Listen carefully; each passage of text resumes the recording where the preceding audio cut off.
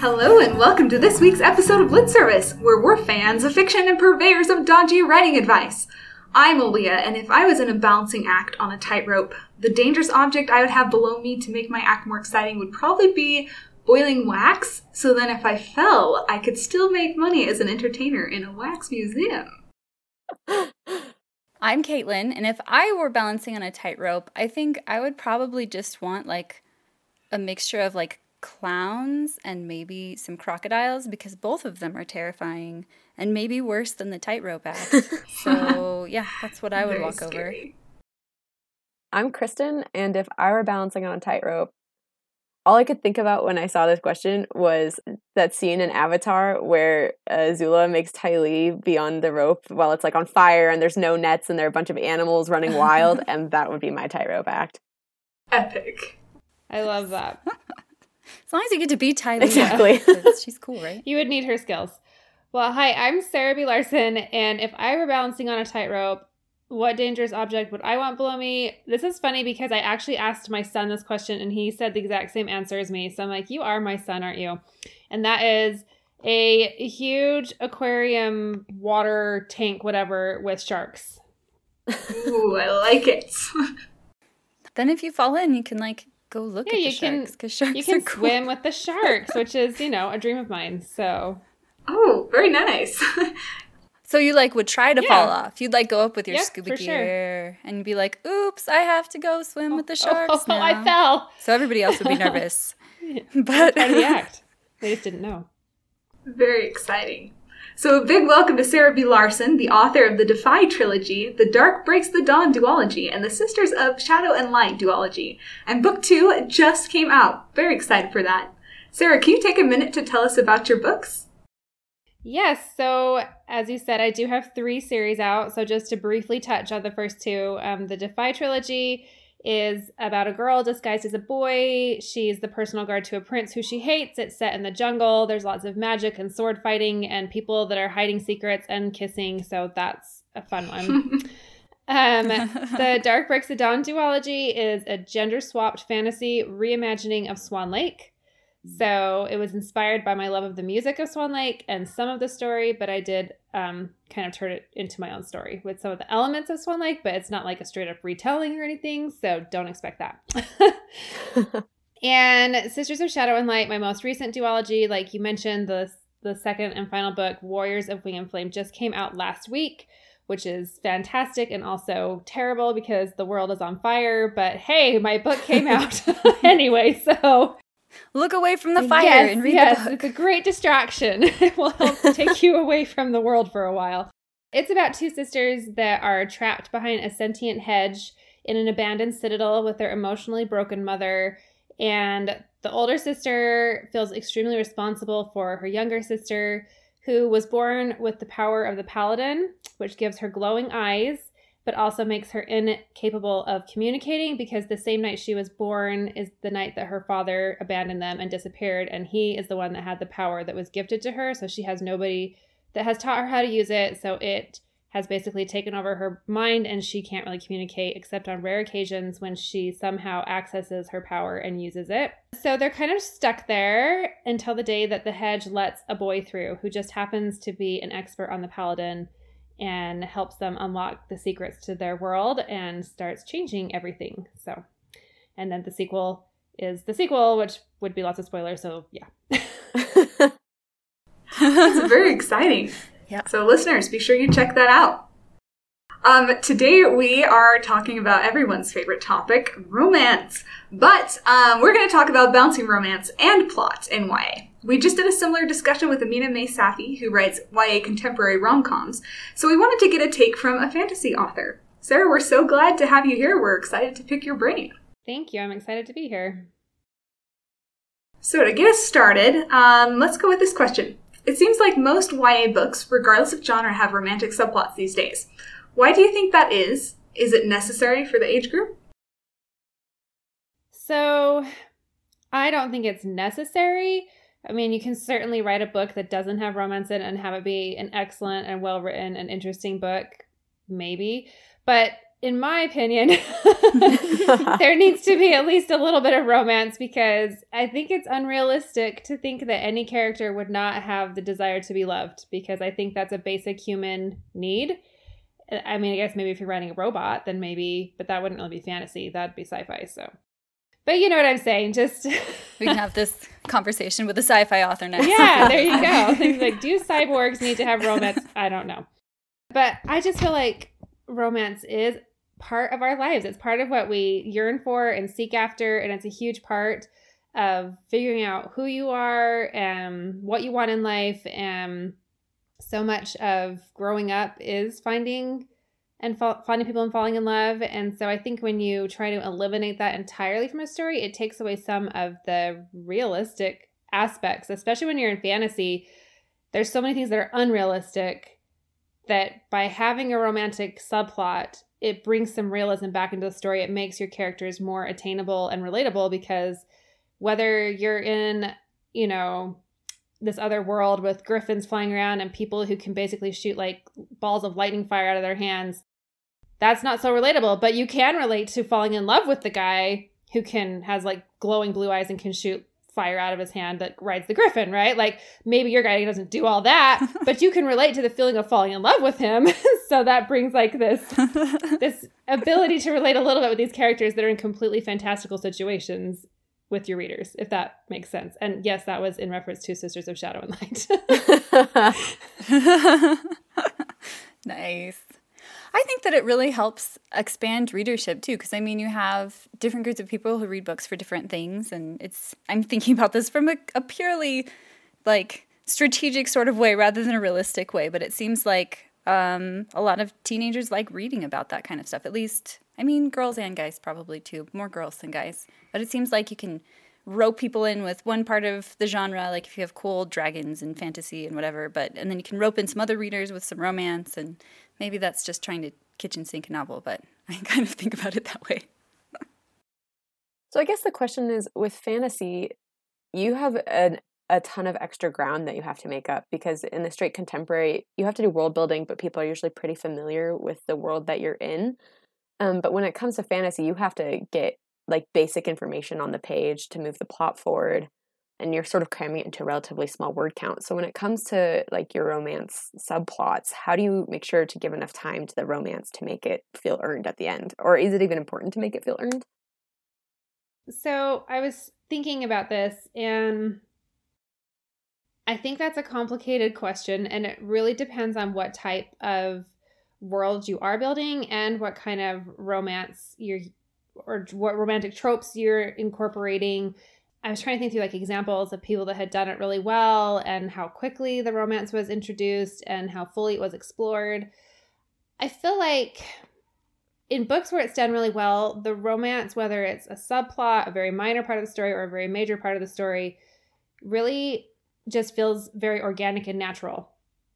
And that makes room for itself, if that makes sense at all.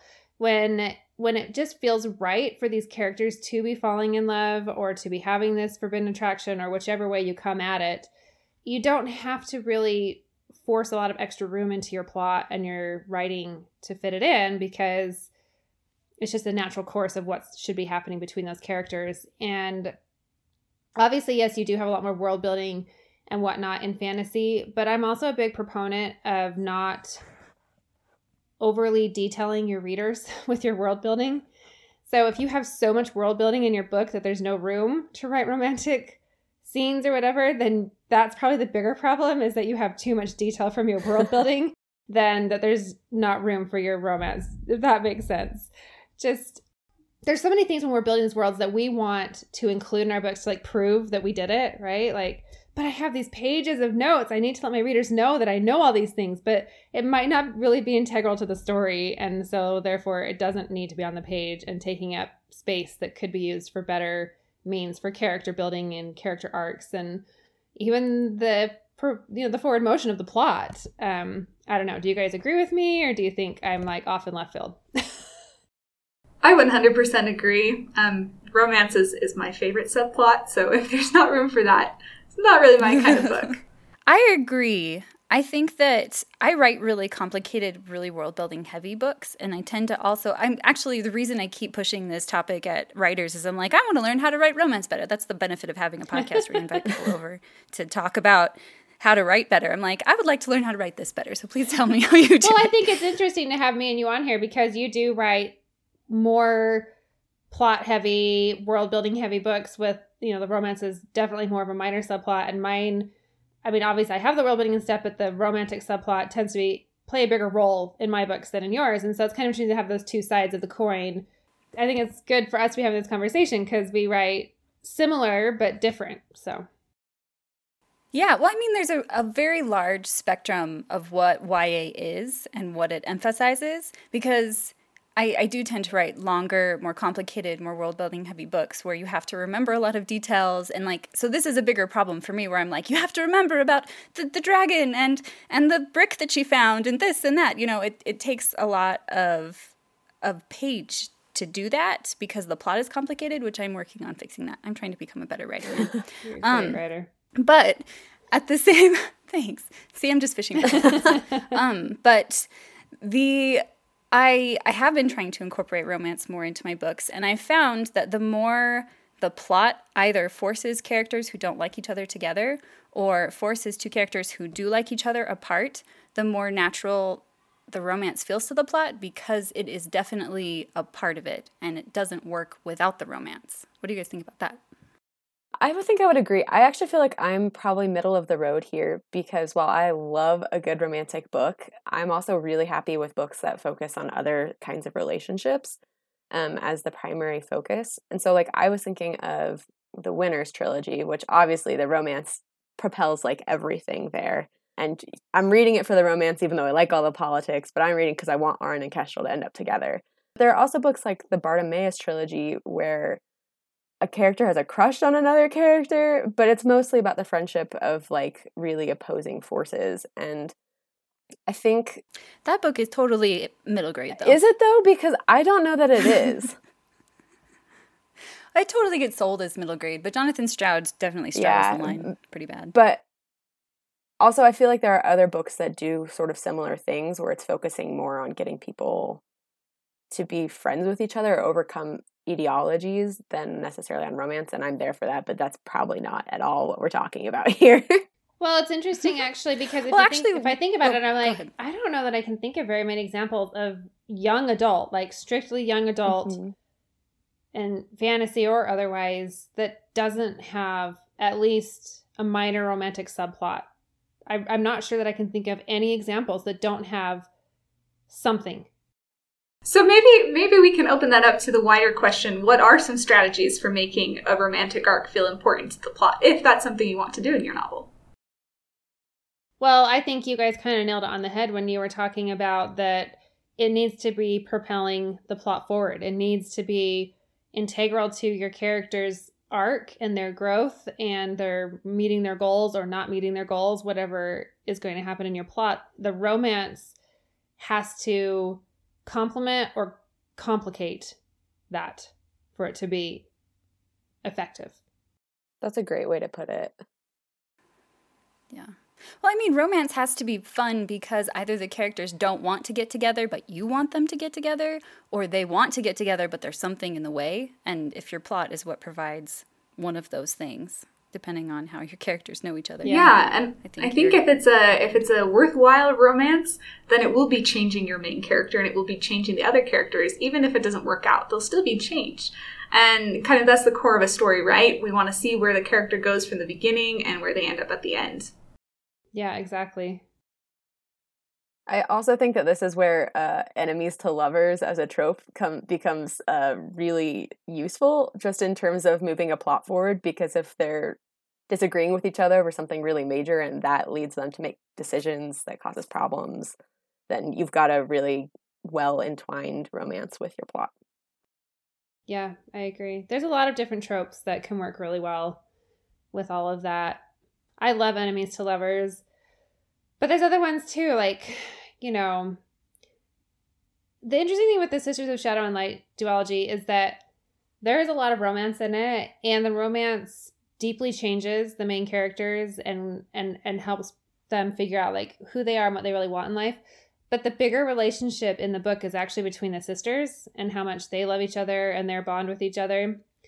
And that was actually my impetus for writing the book, is because I am the oldest of 5 girls, and I wanted to write a book that was about that bond that can exist between sisters. I know it's not always like that, but whether it's your biological sisters or found sisters, I just feel like women need each other, and we all need to have at least that one other person that we can turn to, that understands us wild creatures that we are. And so it is interesting, the differences that you look in the relationships between characters in books. Like, one of my favorite examples of enemies to lovers is the Cruel Prince trilogy. Mm-hmm. That one was so well done. And both of those characters are like deeply flawed, but also deeply amazing. And you just like, and them together, it just brought them to whole new levels. But you look at their relationships with their family members, and it was the opposite of what's happening in my book, which is that their family relationships were toxic, right? And so for them, they went from enemies to lovers because they needed each other to overcome all the toxicity in their family lives.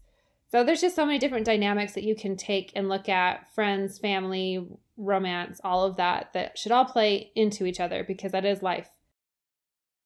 Well, I actually really like what you just said, because I feel like having really deep relationships in a book that either complement or put into sharp relief the romance that's happening, it makes it so much deeper, because there's so much more context for why a character is acting the way that they are, why they make the decisions that they do, because you've seen them with their sister or their mother or their father or whatever else. And so watching them react to a new person who they're developing a new relationship with, it can have so many other ramifications, because they're like, well, I mean, they were betrayed by their sister, so they have a hard time trusting people, or their parents are perfect and wonderful and they're not perfect and wonderful, so they're worried about being judged all the time. Or, I mean, there's just so many ways that you can either complicate or make something better, or feel resolved about a character based on one relationship versus another one.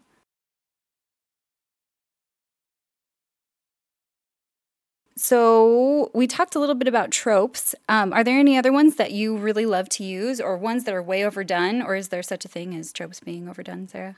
I mean, I have used a few different tropes in my writing. I did do enemies to lovers in Dark Breaks the Dawn duology. Although I guess that's kind of a spoiler if you haven't read it, because that doesn't really come into play until the sequel. But anyway, if people haven't read it by now, I don't know. Like, maybe that'll make them want to read it. Even in the Defy trilogy, like, technically it's enemies to lovers, because she thinks they're enemies, even though he doesn't, but she thinks he does. I don't know, whatever. And then in Sisters of Shadow and Light, I don't even know how to describe that one. That's like a Rapunzel complex, or like Anna from Frozen or something, because these girls have lived a super isolated life. And have any of you guys seen that meme that's been going around ever since quarantine started, that was like, y'all were judging Anna for falling in love 2 seconds after she got out of the castle, but she was locked in there for like her whole life, and you guys have only been locked away for a month, and you're ready to just like marry the next person you see, aren't you? Like, yeah. It was like, like, give you a little more empathy. And I was kind of glad in a way. I mean, not ever for quarantine, but I mean, but it kind of made people relate better to my characters. Like, maybe because Zura, the older sister, she thinks that she falls in love pretty fast. And I mean, this is a spoiler, but sorry. But she figures out that she doesn't actually love that person. But it was just the first boy she's ever met. And so she's just like, well, I guess then this must be what it is, right? Because I'm 18 and have never met a boy before. So I don't really know what trope that would be. Like I said, maybe a Rapunzel complex. I'm not sure. But I don't think that... That sounds like a good name for it. I don't know. Or Anna complex. Maybe. I don't know. But I don't think that tropes can be overdone if they're done well. But when they're used to try and hide... What are the words I'm trying to think how to put this nicely. When you try to use a trope to cover up the fact that your characters are lacking, or that the relationship is lacking, or that your plot is lacking, then that's when it falls flat and it feels overdone, because then it just feels forced. So that's why, like, the Cruel Prince, like, enemies to lovers is one of probably the most sought after tropes to do.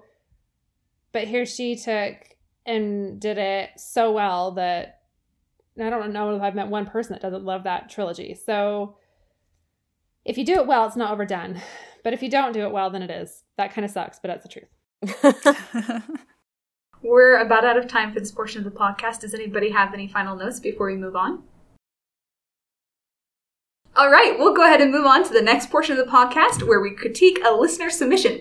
Quick review of how we critique. We try to keep these non-prescriptive, but if you'd like to see the submission for yourself along with all of our notes, you can view it on litservicepodcast.wixsite.com/litnation. And if you would like a first chapter critique from us, you can also find our submission guidelines there. A summary of this week's chapter. A young woman with terrifying time control powers accidentally uses her abilities and saves her own life. What are some things we liked about this submission?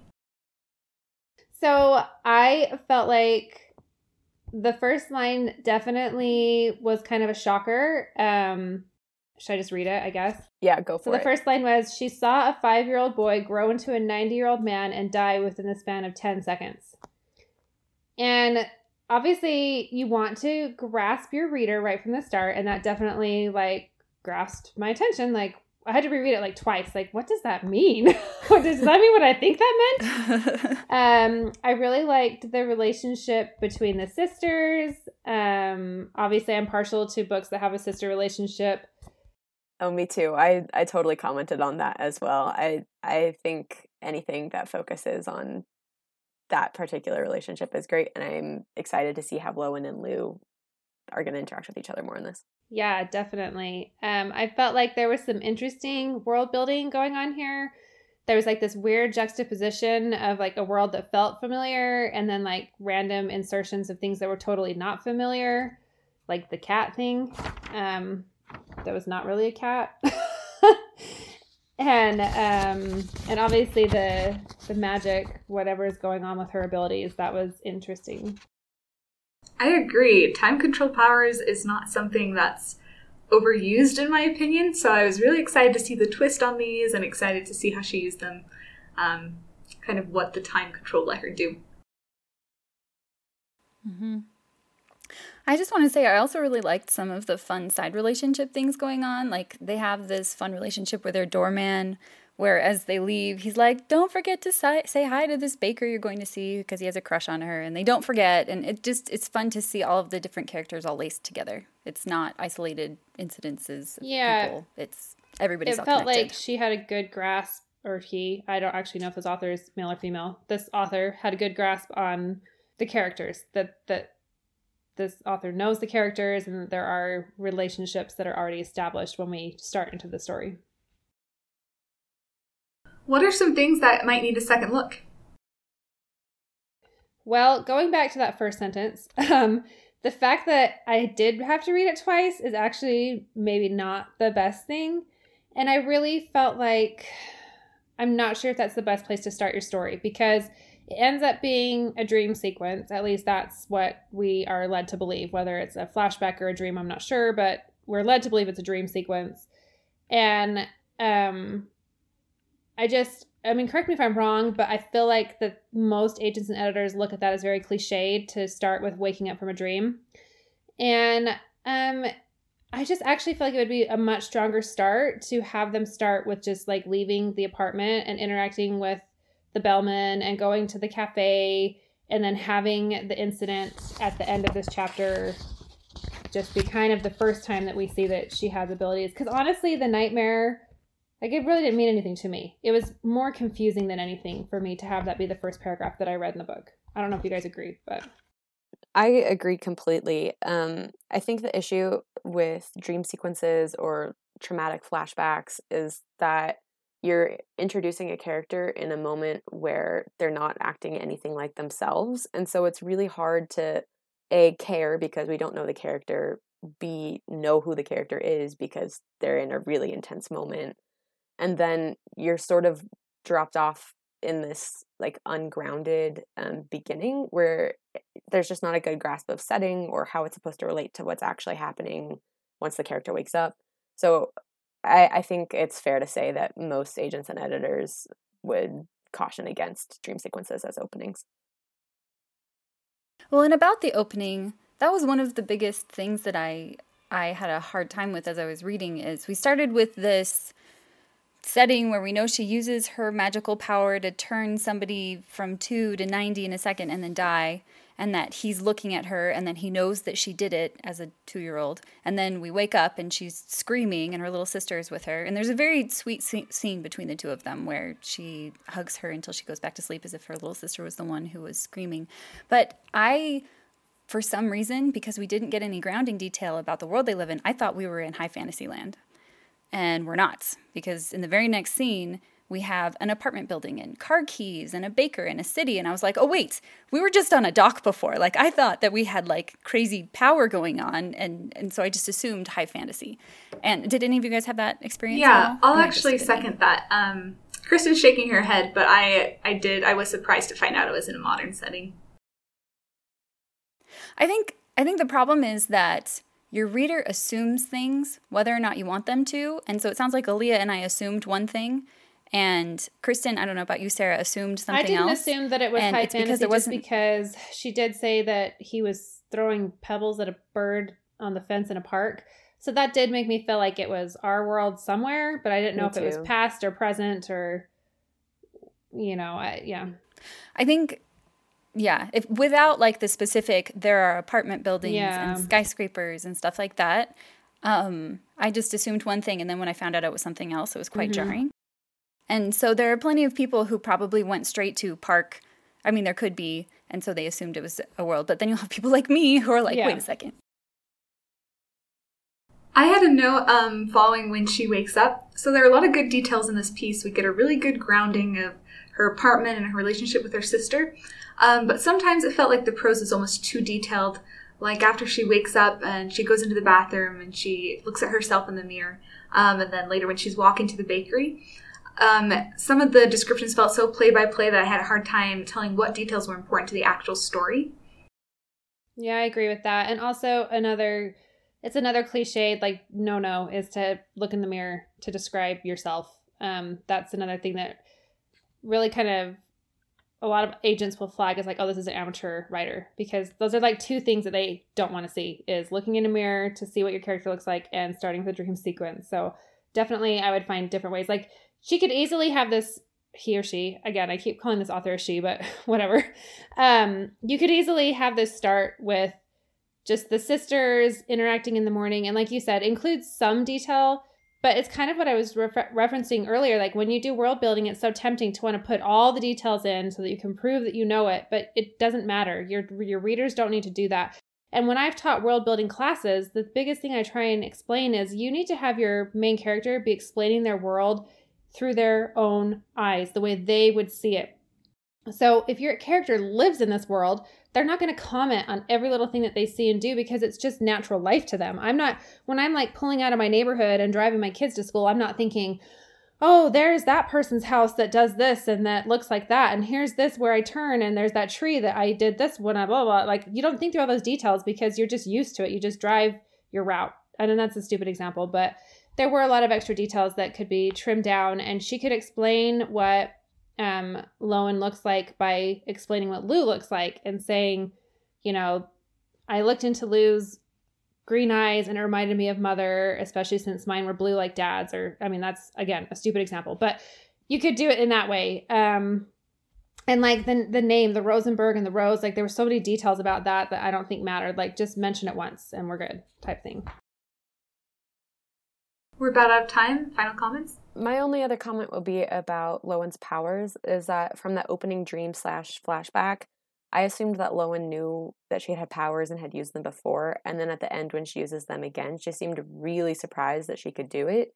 So I guess I didn't have a good handle on what she thought was possible, what she did was really horrible, but I just didn't understand how that fit into her own paradigm of herself and her abilities. We do have other notes that we'll post along with the chapter. So if we missed anything, there's more on there. All right. Well, then, thank you to this author for submitting. We really enjoyed reading your work. And Sarah, thank you so much for coming on the show. It was great to hear your thoughts. Thank you so much for having me. Listeners, be sure to check out her books. And if you like what you've heard today, please check out our new Patreon page, where you can get bonus content like hot seat critiques and early access and participate in a writing group with Lit Service crew members. It takes a whole team of creatives to make Lit Service, and patrons help us keep going. If you want to ask us questions, tell us we're awesome, or whine about how your writing is going, you can find us on social media or email us at litservicepodcast@gmail.com. Please remember to like, share, and review the podcast. It helps us grow. Thank you to our intern, Lindsay Owens, and thanks to you for listening to Lit Service. We'll see you in 2 weeks.